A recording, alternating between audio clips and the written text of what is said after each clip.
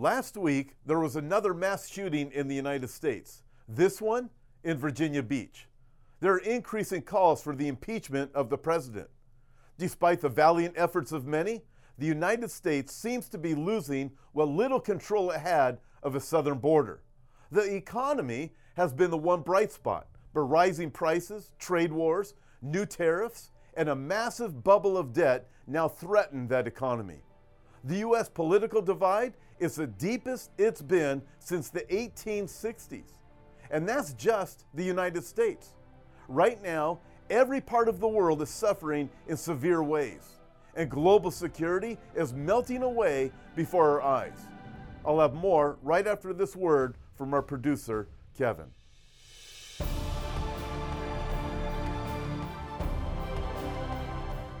Hi, I'm producer Kevin. Thanks for tuning into this week's episode.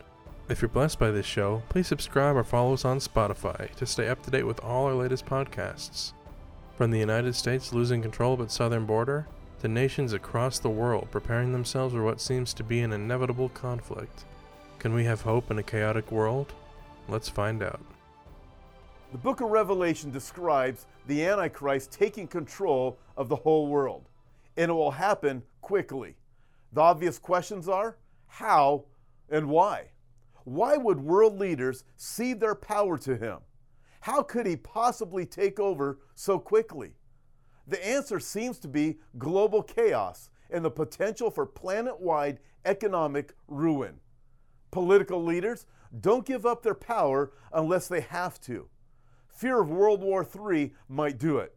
A series of military coups might do it.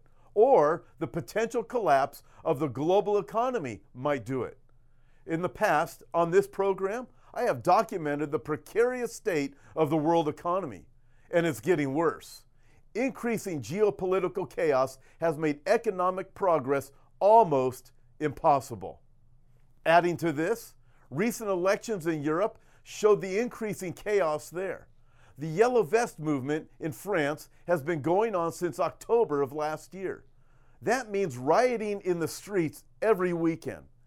Economically, Italy, Greece, and several other European nations are living on borrowed time. And the massive influx of Middle Eastern Muslims is still causing bedlam in cities across the continent. But it doesn't stop there.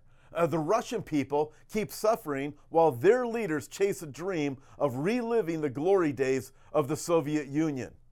They're building fantastical weapons, and eventually, one of them will work.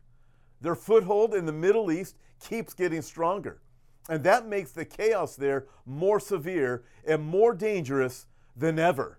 But there's even more.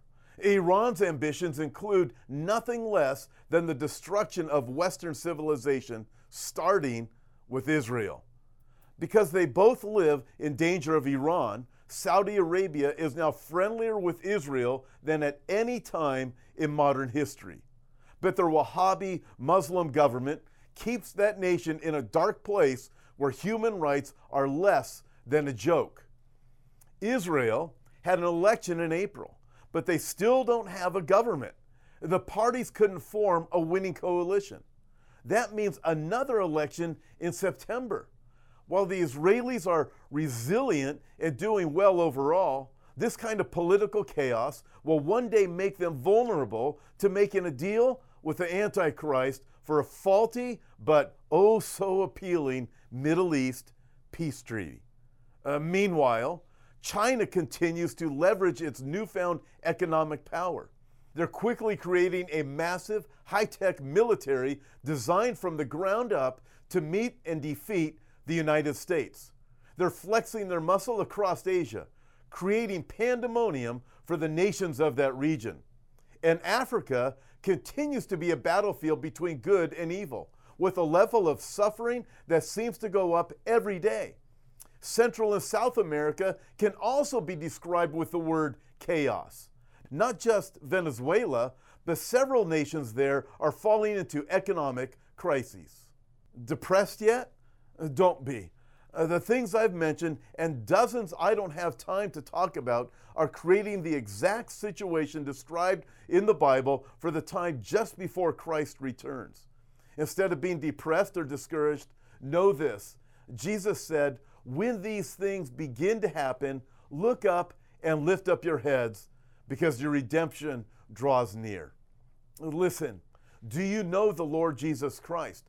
All of these things and the many, many, many more things that we didn't even discuss here yet are taking place, and they are signs of the soon return of the Lord Jesus Christ. And if you have not asked Him to forgive you of your sins, then listen, you are not ready for that day. Listen, if you want to know that you are forgiven of your sins, if you want to know that you are not going to be judged for your sins, then you must ask Christ to forgive you. You must repent of your sins and surrender to Him. To repent is to make a U-turn, a decision to turn from your sin and turn to Christ. Listen, if you want to be forgiven, you want to know that you're ready for that day, then pray this with me.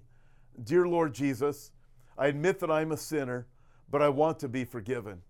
Right now, I repent of my sin and unbelief and surrender to you as Lord. I will follow you all the days of my life.